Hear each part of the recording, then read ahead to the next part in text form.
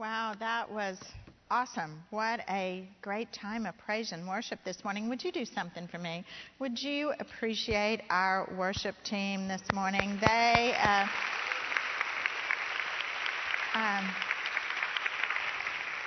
I know they don't do it for our appreciation. They do it because they all genuinely love to worship the Lord themselves. But it blesses me every week, and they're so very faithful to practice and be here to encourage us with the opportunity to worship.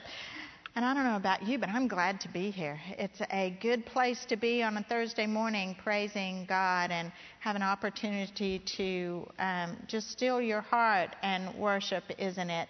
And it's been beautiful outside, so it's been a little bit hard to be indoors this week, but it's not hard for me to be here with you and the Word of God, and I appreciate that you are all here again this week, our faithful remnant, Now, I don't know how many of you that have families, have children that have had movie nights over the years as kind of with your family. Just, okay, we're going to pop the popcorn and we're going to gather the kids and we're all going to do something together to watch a movie. Well, as you can imagine, in my household of men with my 3 boys, my husband, and me being the only drop of estrogen in the entire house, it was always difficult to pick a movie that all of us wanted to see. You see, the 4 of them always wanted to watch something that had die in the title, you know. Die Hard, Die Next Week, Die Hard with a Vengeance, Die, or something along that line, you know, something Terminator, Terminator again, Terminator, you know, that sort of thing. It had to be fast cars or blowing things up or something with a lot of adrenaline and a lot of excitement. And I was more the Pride and Prejudice, Sense and Sensibility genre. So trying to put all that together was difficult. But you know what absolutely has driven particularly my boys crazy over the years is the fact that I really want to know the end of a movie before I watch it. Now, I don't need to know the details. I just kind of want to know that it has a redeeming ending of some sort, that it has a little bit of a happy ending. You know, the boy gets the girl, or the dad really does come home from the war that we've been watching being fought for 2 hours. You know, I just want to leave there with a little bit uplifted. I think I have enough adrenaline in my life. I don't know about you, but I have enough adrenaline in my life. And the truth is, I know so many real sad stories that I don't want to pay $10 to go and have somebody else's real sad story depress me, and I walk out to my car thinking, oh great, I ate popcorn I shouldn't have eaten, and I paid $10, and now I feel crummy. I can do that every day for free simply by watching the news. And that's true. That's true. I want a happy ending. I want to know that at the end of the day, the sun is going to be shining and life is going to be good. And you know, as we read these 3 chapters this week, I think somewhere in there, God knows Isaiah and Israel feel the same way. Enough with the suffering and the judgment and the idols, and we just want to know there's a happy ending, because in these 3 chapters we have God telling Israel the end of their story. The end of their story. And as you already know, if you did your homework, you were in your small group, it is not just a happy ending. It's a perfect ending. It is a perfect ending written by a perfect God. So turn with me in your Bibles to Isaiah chapter 60.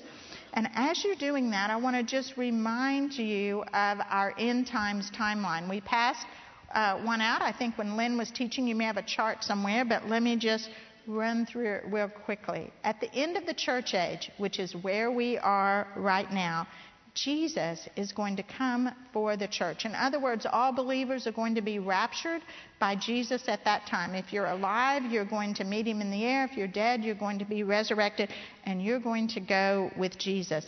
Then there's going to be a 7-year period of great tribulation for everyone that's left on the earth. And it's going to culminate in the Battle of Armageddon. Now, this period of tribulation and world war is stopped short of totally destroying the earth and everyone in it only by the second coming of Christ.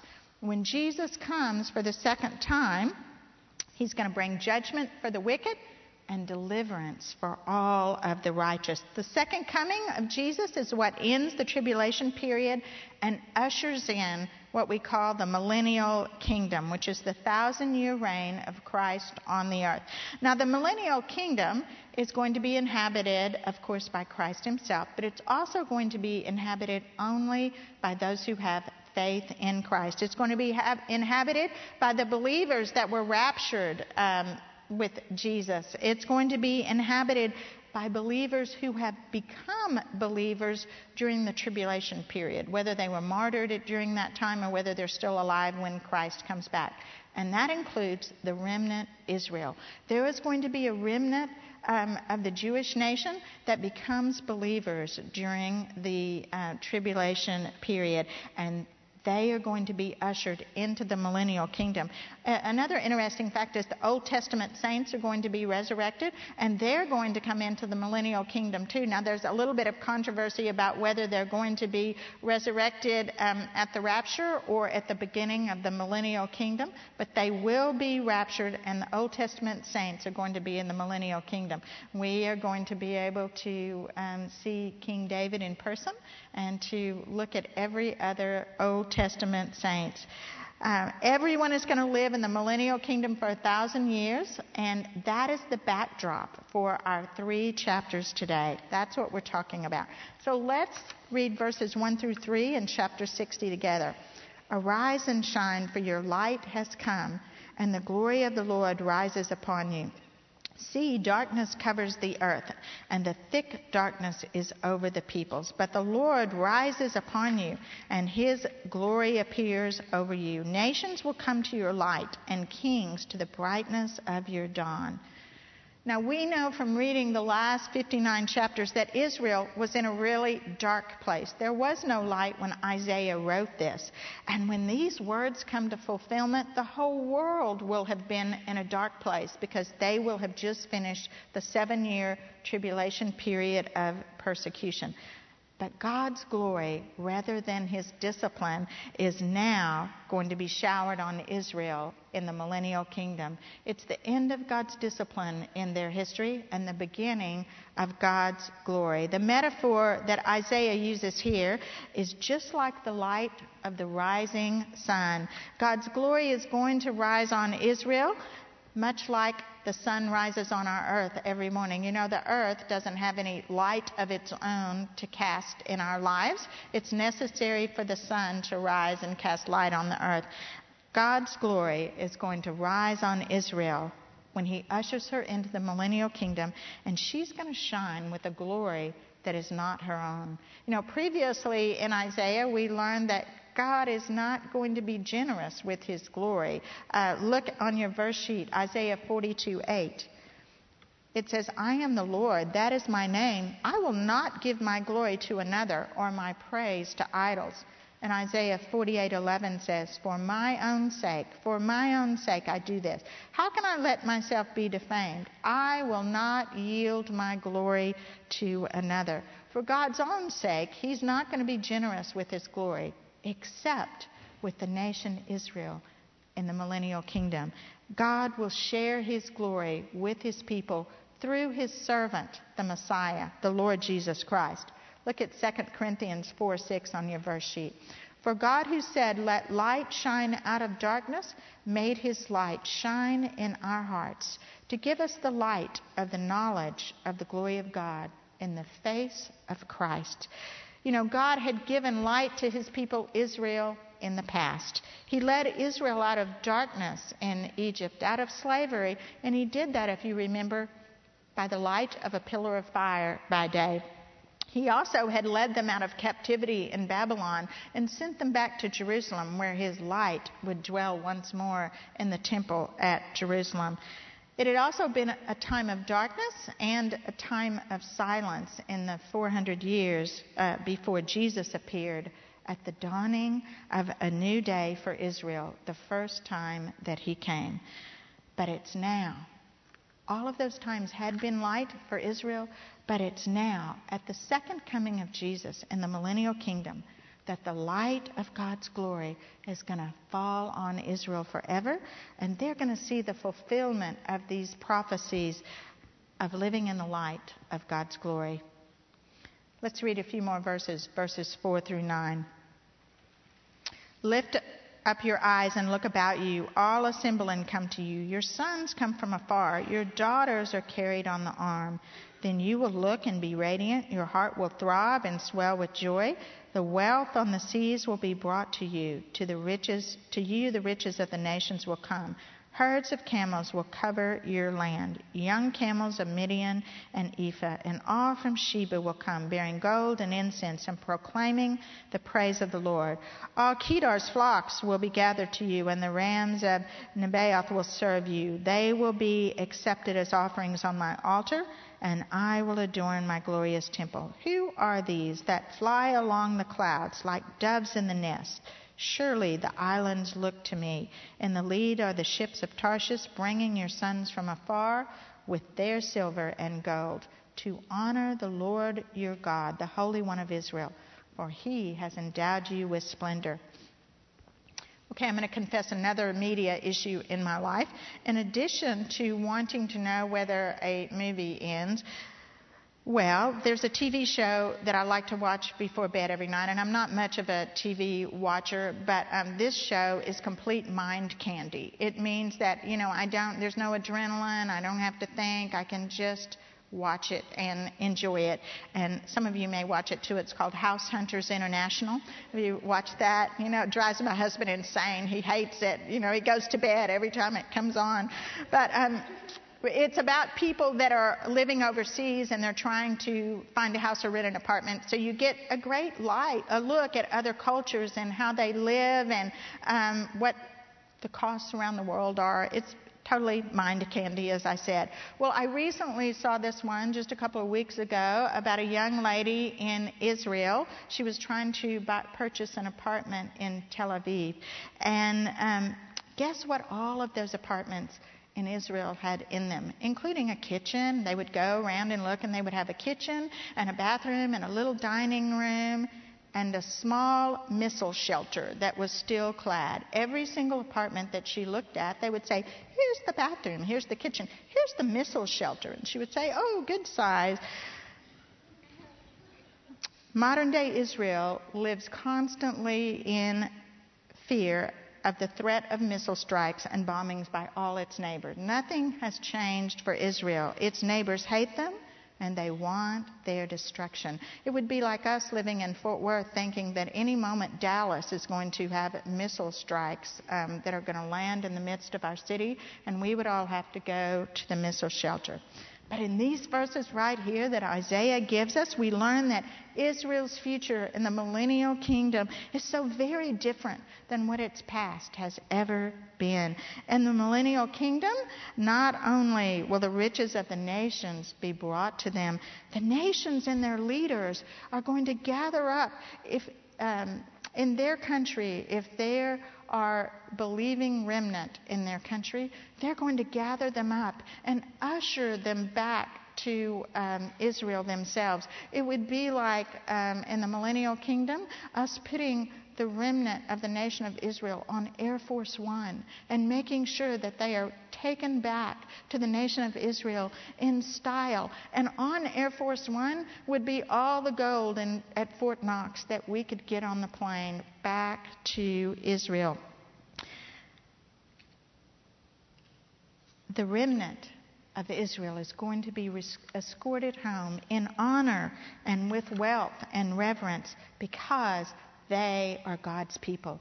And the rest of the redeemed people of the world finally recognize who they are. Now, verse 5 tells us that this is not only going to delight the nation, it's going to surprise them.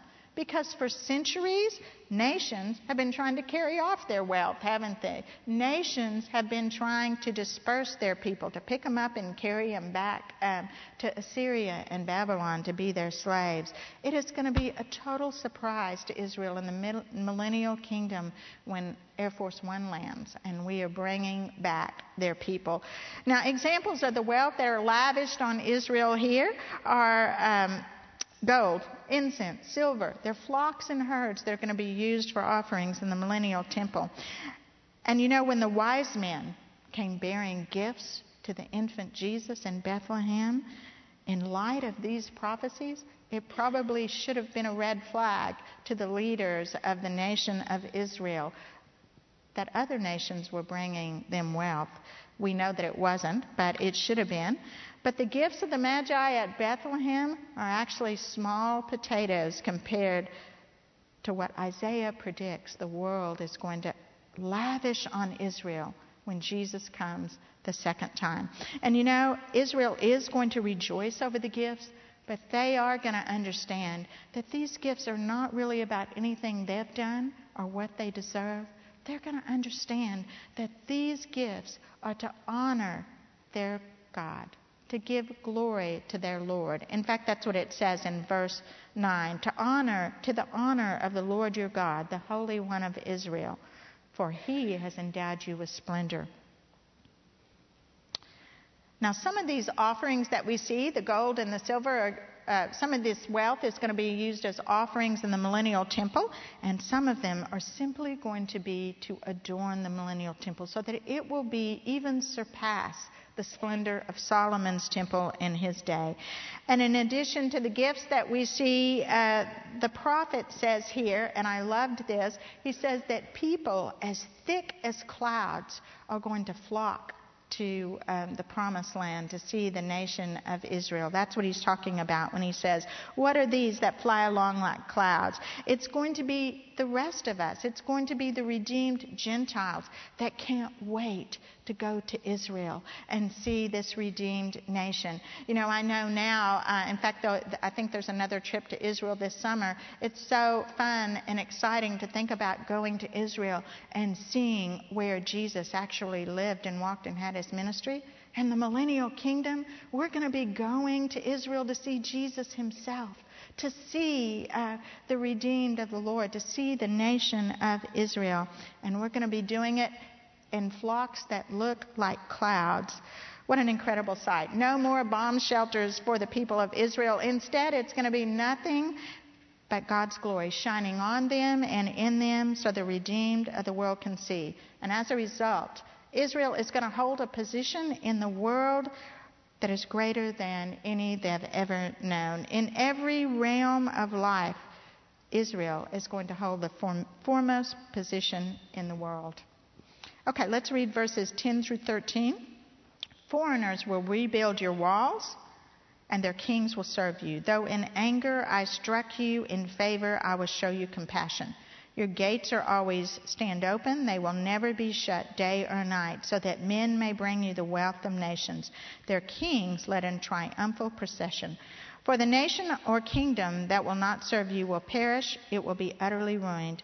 The glory of Lebanon will come to you, the pine and the fir and the cypress together, to adorn the place of my sanctuary, and I will glorify the place of my feet.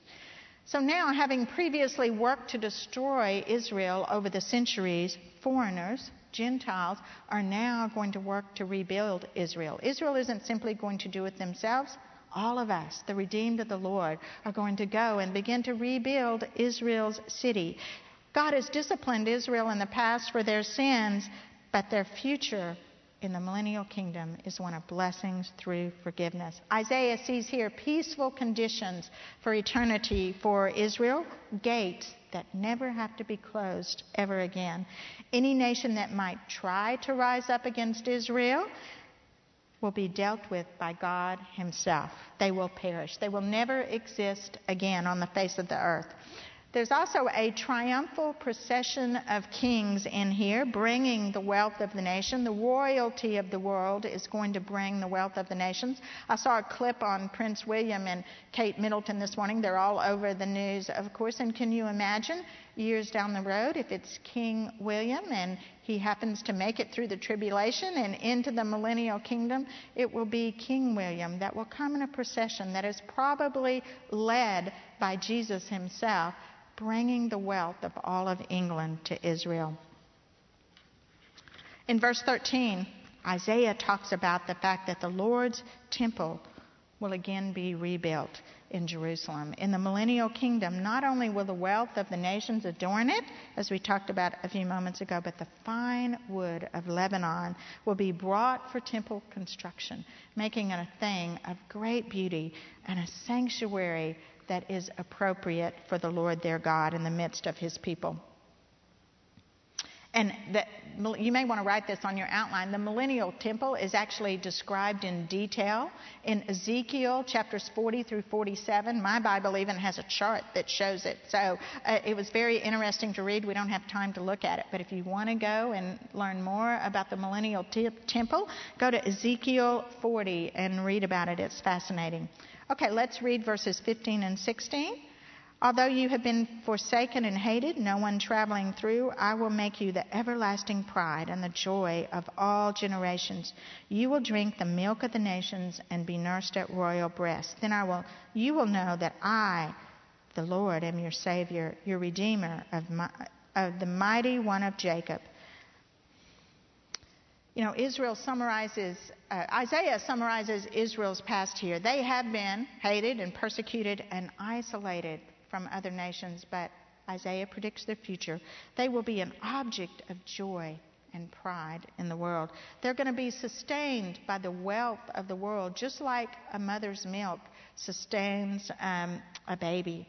And God's point here, when he tells this to Israel and when he accomplishes it for Israel, is that he wants her to know how extraordinary her God is. Her God can erase her past and give her a future. Her God can sustain her just like a mother's milk sustains a baby. You don't spend all of your history being persecuted as a people and hated in the world and then suddenly just wake up one day and be the foremost nation in all of the world unless your gracious God is involved. God is blessing Israel with the world's favor. And as Israel realizes that, that's what God is doing, how much their God loves them, how powerful their God is, that he has gone to such lengths to save them, it's going to change their perception of who their God is for eternity. I know a woman, I know many of you have probably had this experience too, who went through a difficult time with a child during his adolescence. He was rebellious and she went through all sorts of trials and tribulations with him, things that were hurtful and even hateful. But years later, when her child was grown, the child would come back home, and every time he saw his mom, he would just weep and say, I can't believe you still loved me. I can't believe what you did for me through all that time. I can't believe that even today you would allow me in your home after I hurt you so much. That's where Israel is in the millennial kingdom, learning the lesson of who God is, like the prodigal who comes back and is finally recognizing what God has done for them. And Isaiah reveals that God continues to bless them beyond measure, beyond their wildest dreams, so that they will know how powerful and unique their God is. Sovereign of the nations, only their God could bring other nations to their feet. Sovereign of the world, only their God could bring the world's wealth to them. Okay, now skip down to verse 19, and let's finish chapter 60. The sun will no more be your light by day, nor the brightness of the moon shine on you, for the Lord will be your everlasting light, and your God will be your glory. Your sun will never set again, and your moon will wane no more. The Lord will be your everlasting light, and your days of sorrow will end. Then will all your people be righteous, and they will possess the land forever. They are the shoot I have planted, the work of my hands for the display of my splendor. The least of you will become 1,000, the smallest a mighty nation. I am the Lord, and in its time I will do this swiftly. I don't know whether y'all remember, there was an old TV commercial that still sticks in my head every now and then. I hated it. It was a margarine commercial, and it would say, everything's better with Blue Bonnet on it, and you just that would ring in your head all day long. I think Isaiah's jingle for Israel here is everything's better in the millennial kingdom. There's not one single aspect of their life that is not going to be better. Israel will be safe and secure.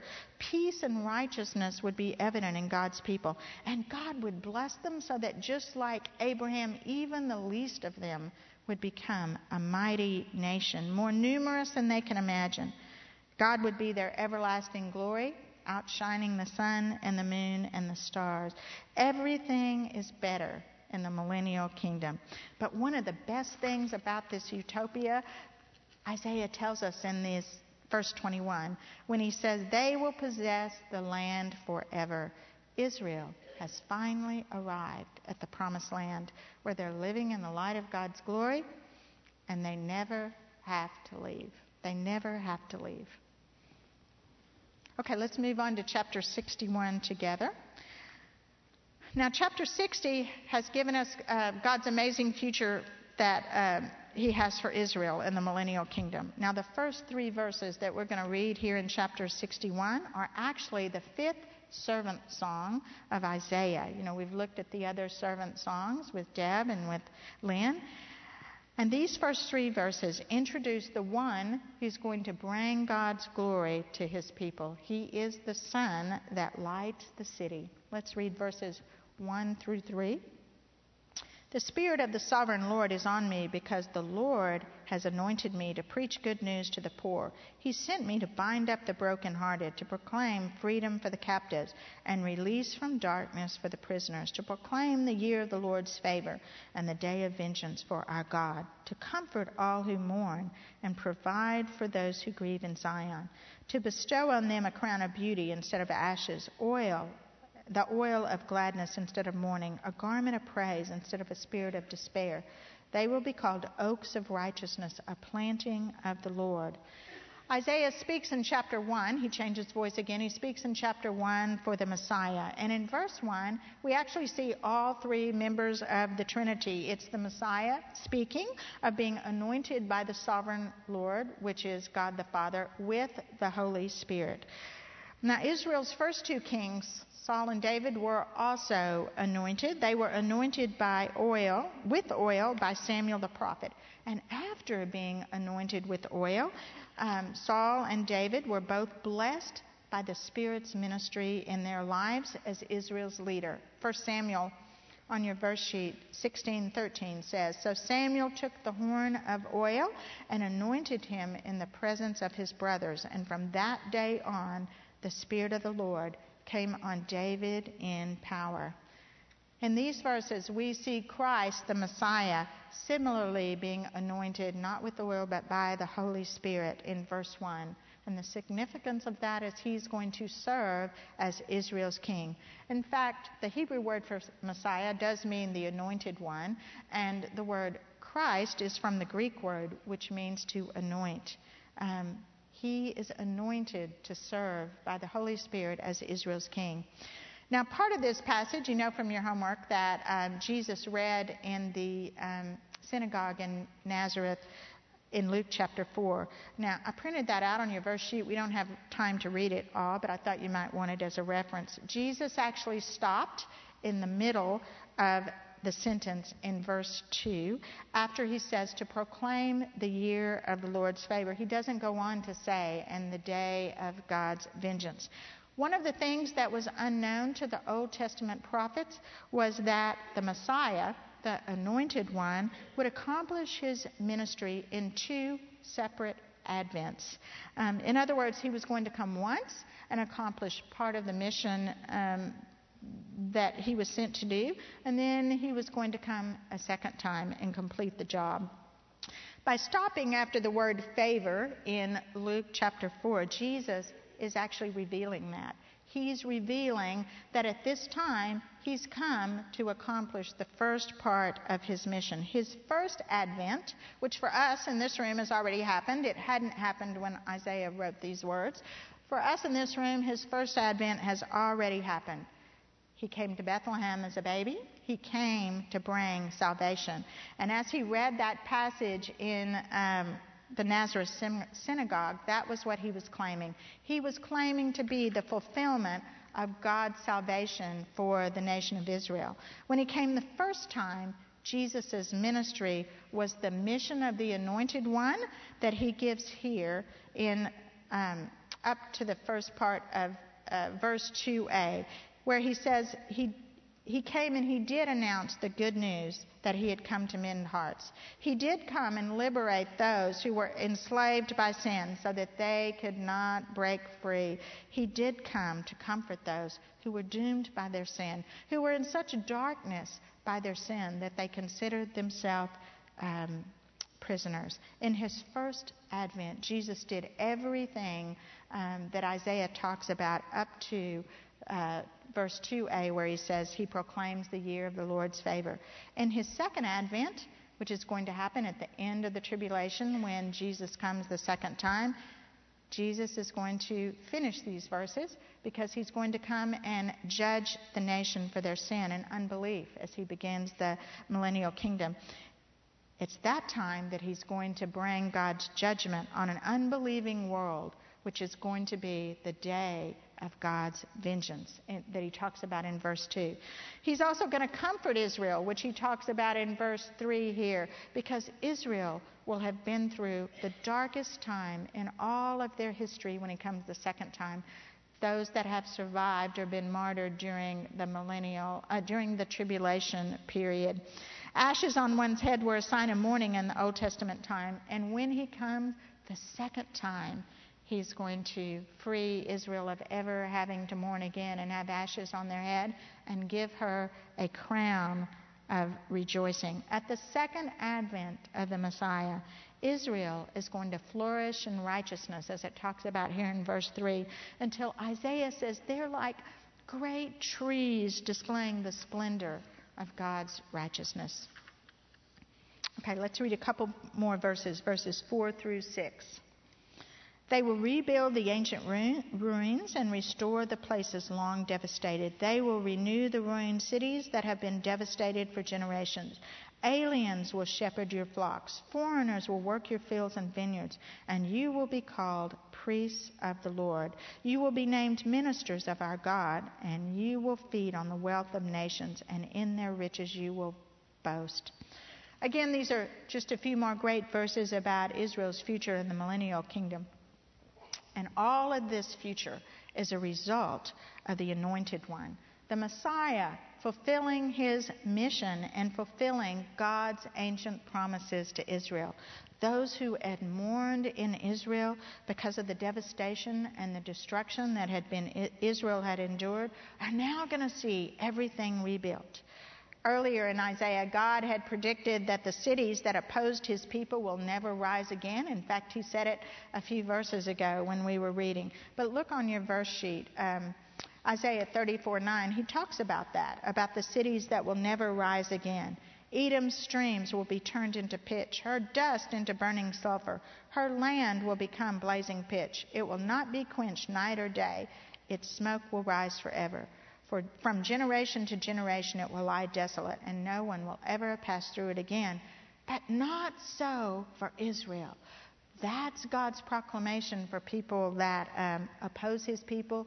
But for his people, there's going to be a day when not only are their cities rebuilt, but they're going to be rebuilt by us, who now revere them instead of hate them. In fact, Israel is going to be so blessed by God through the ministry of the Messiah that Gentiles are going to be doing their farming for them. It's going to be other nations that are going to come in and plow their fields and take care of their herds. Now, these, of course, will have been people that have opposed Israel in the past, but now Israel is not going to oppose them. In fact, Israel is going to be a blessing to the Gentiles that have been redeemed and are part of the millennial kingdom, because they are going to now serve as priests for the Gentiles.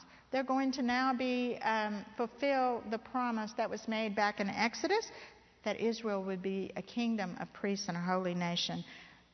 The nation of Israel will be ministering to us and will be interceding for us before the Lord our God, just like the priests did in the Old Testament. Israel will finally become what God intended for them to be. Look on your verse sheet, Exodus 19:6.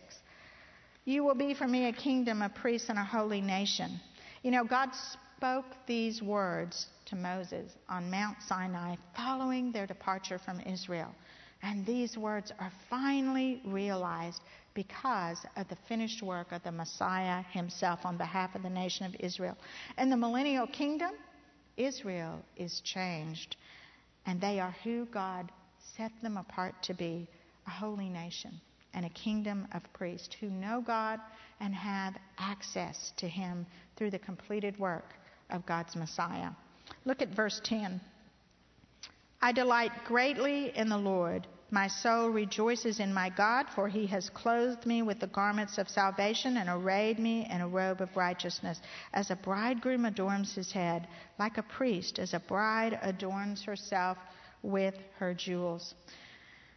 You know, in the final verses of chapter 61, righteousness and salvation are pictured here as clothes that are going to be worn by Israel, by God's people, that are going to characterize them as people that are now living by God's standards. We have a great wedding ministry here at Christ Chapel. You can imagine in a church that is this large, we have weddings almost every weekend, sometimes more than one down here and one in the small sanctuary. But you know, if you stop in at one of these weddings or you're a guest on the day of the weddings, what can you always tell? You always know who the bride is and who the groom are. They're set apart by the clothing that they wear from their guests and from people that are part of the wedding party. Israel, God's people, are also going to be easily identified by the righteousness and salvation that they are going to wear like garments. Okay, let's finish up with chapter 62. Let's read a few verses in chapter 62. For Zion's sake, I will not keep silent. For Jerusalem's sake, I will not remain quiet till her righteousness shines out like the dawn, her salvation like a blazing torch. The nations will see your righteousness, and all kings your glory. You will be called by a new name that the mouth of the Lord will bestow.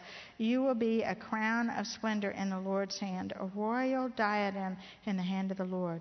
No longer will they call you deserted or name your land desolate, but you will be called Hephzibah, and your land Beulah, for the Lord will take delight in you, and your land will be married. As a young man marries a maiden, so your sons will marry you. As a bridegroom rejoices over his bride, so your God will rejoice over you.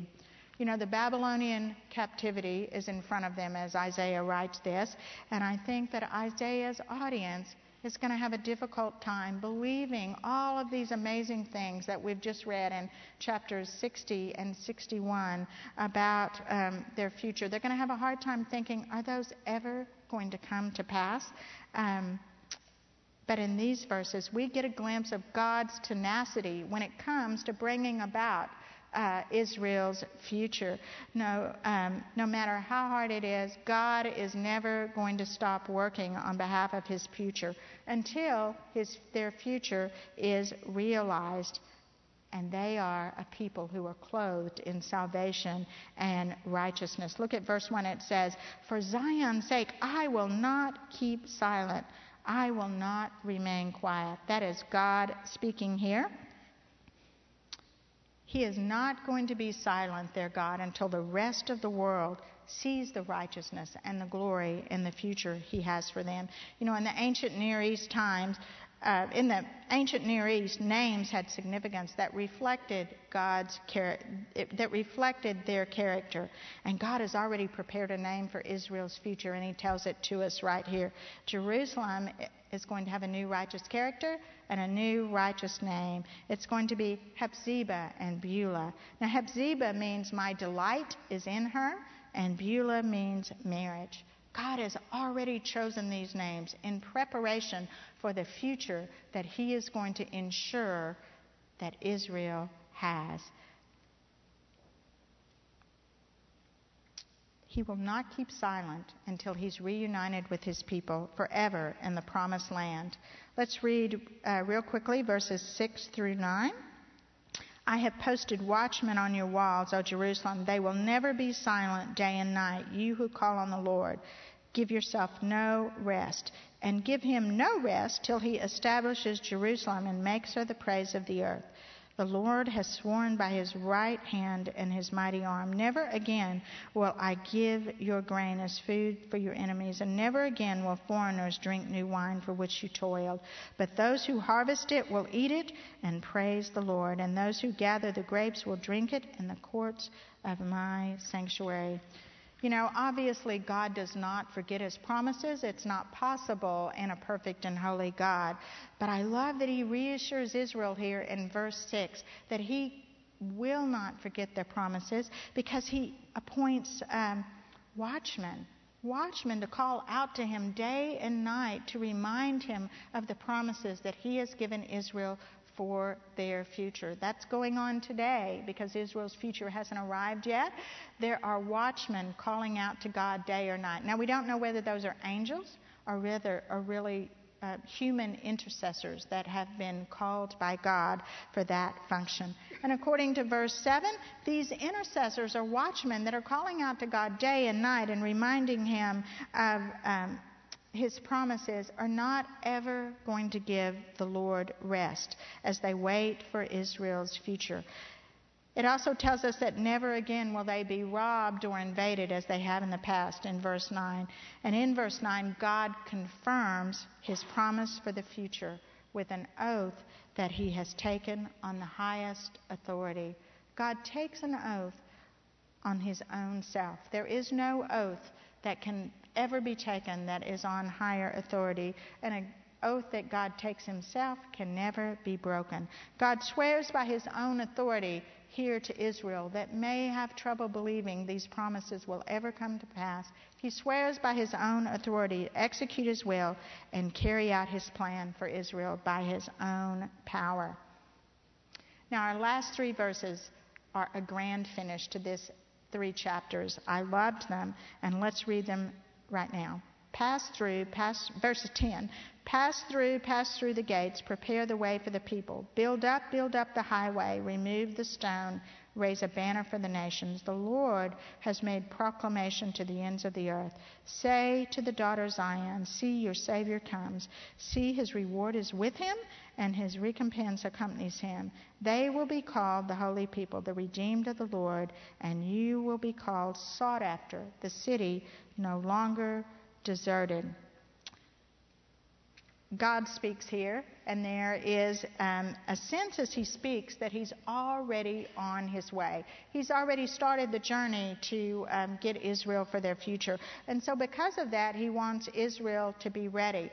Have you ever called someone and said, hey, I'm on my way, I just left my house, wait for me out front of your house? That's really what God is doing, is saying, I'm on my way. And he wants Israel to have a sense of urgency here. You get that as Isaiah repeats himself. Pass through, build up. Israel should get ready for the future that God has for them. They should not just sit by and wait passively, but God wants them to take steps to build up their faith, to bolster their faith, to do whatever it takes to remind themselves that not only has God made these promises to them, that he has sworn that they will be executed by his own oath. Verse 11 tells us that God has made a proclamation to the ends of the earth, and that proclamation is that he will redeem his people. And that's not a private promise that he's made to Israel, that he's whispered in the back room so that he won't be embarrassed on the world stage if it doesn't happen. No, that's a proclamation that God has made to the entire world here. He will redeem his people because he has proclaimed it. You know, faith is defined in Hebrews chapter 11 as being certain of what we hope for and sure of what we do not see. Israel has not yet, when Isaiah wrote this, had not yet seen her Messiah. They had not yet seen the future that God has for them. But Israel has learned of of the mission of the Anointed One to bring salvation to them through Isaiah. And they have received God's promises. They have received God's promises of all these benefits that are going to accompany their salvation.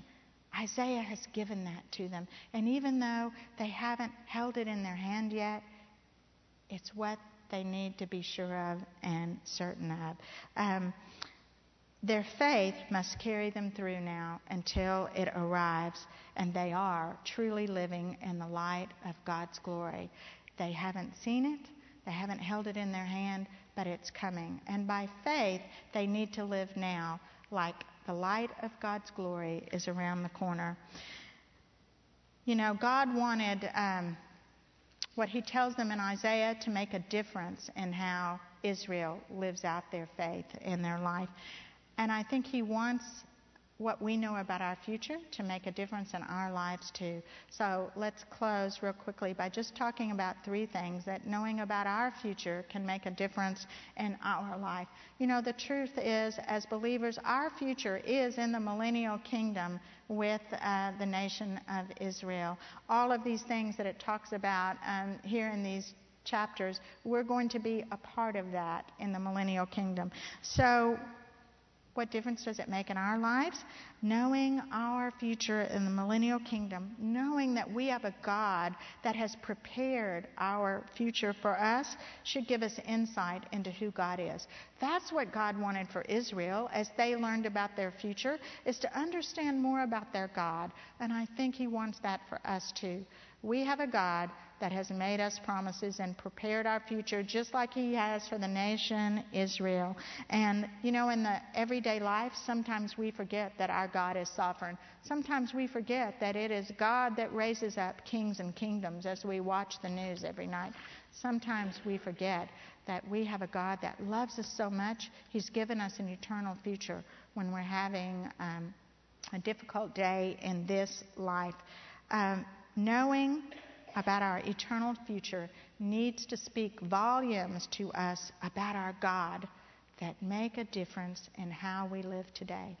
Knowing about our eternal future needs to speak volumes to us about our God that change how we live our life today. Secondly, knowing about our future, I think, should do for us exactly what God wanted it to do for Israel, is to help us endure during our hard times, remembering that our suffering now, no matter how difficult, and many of us have difficult suffering in our life, is truly temporary. It is truly temporary. There is going to be an end to our suffering in this life. Praise God that suffering is not our eternal future. Our eternal future is living in the light of God's glory alongside the nation Israel. I confess that I got through labor with all of my children contraction by contraction by thinking tomorrow's going to be a better day.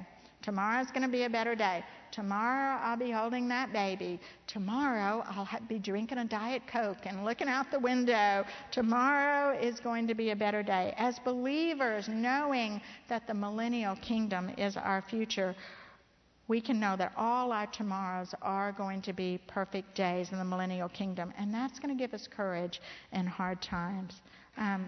Don't forget your eternal future in the midst of your temporal suffering. And finally, just as God wanted Israel to have a sense of urgency about their future and be prepared for it by living out their faith, That's what we should do too. We should have an urgency about our future in living out our faith. The first advent of Jesus brought salvation to all of us in this room, I think. The second advent of Jesus, when he comes at the end of the tribulation, is going to bring judgment for a lot of people that are not in this room. A name probably came to your mind when I said that. It's a fact that we can't ignore. And how we should live out our faith in light of our future with Christ is be willing to talk about who he is with everyone we know that does not already know what we know. It's true that our future is in the everlasting light of God's glory, and it's coming. But so is God's judgment to a lost world. Pray with me. Father, we love you. We love your word. We thank you for the blessing that it is in our lives. I just ask that each one of us would live today in light of our future, that we would have such encouragement in understanding who you are and that you've given us a future in getting through today's hard times because of that future being real, and then wanting everyone around us to have the same future we do. Thank you for these women, for our time together, their love for you. Would you keep your hand of favor and blessing and mercy on all of them? I pray this in the name of your Son, our Savior, Jesus Christ. Amen.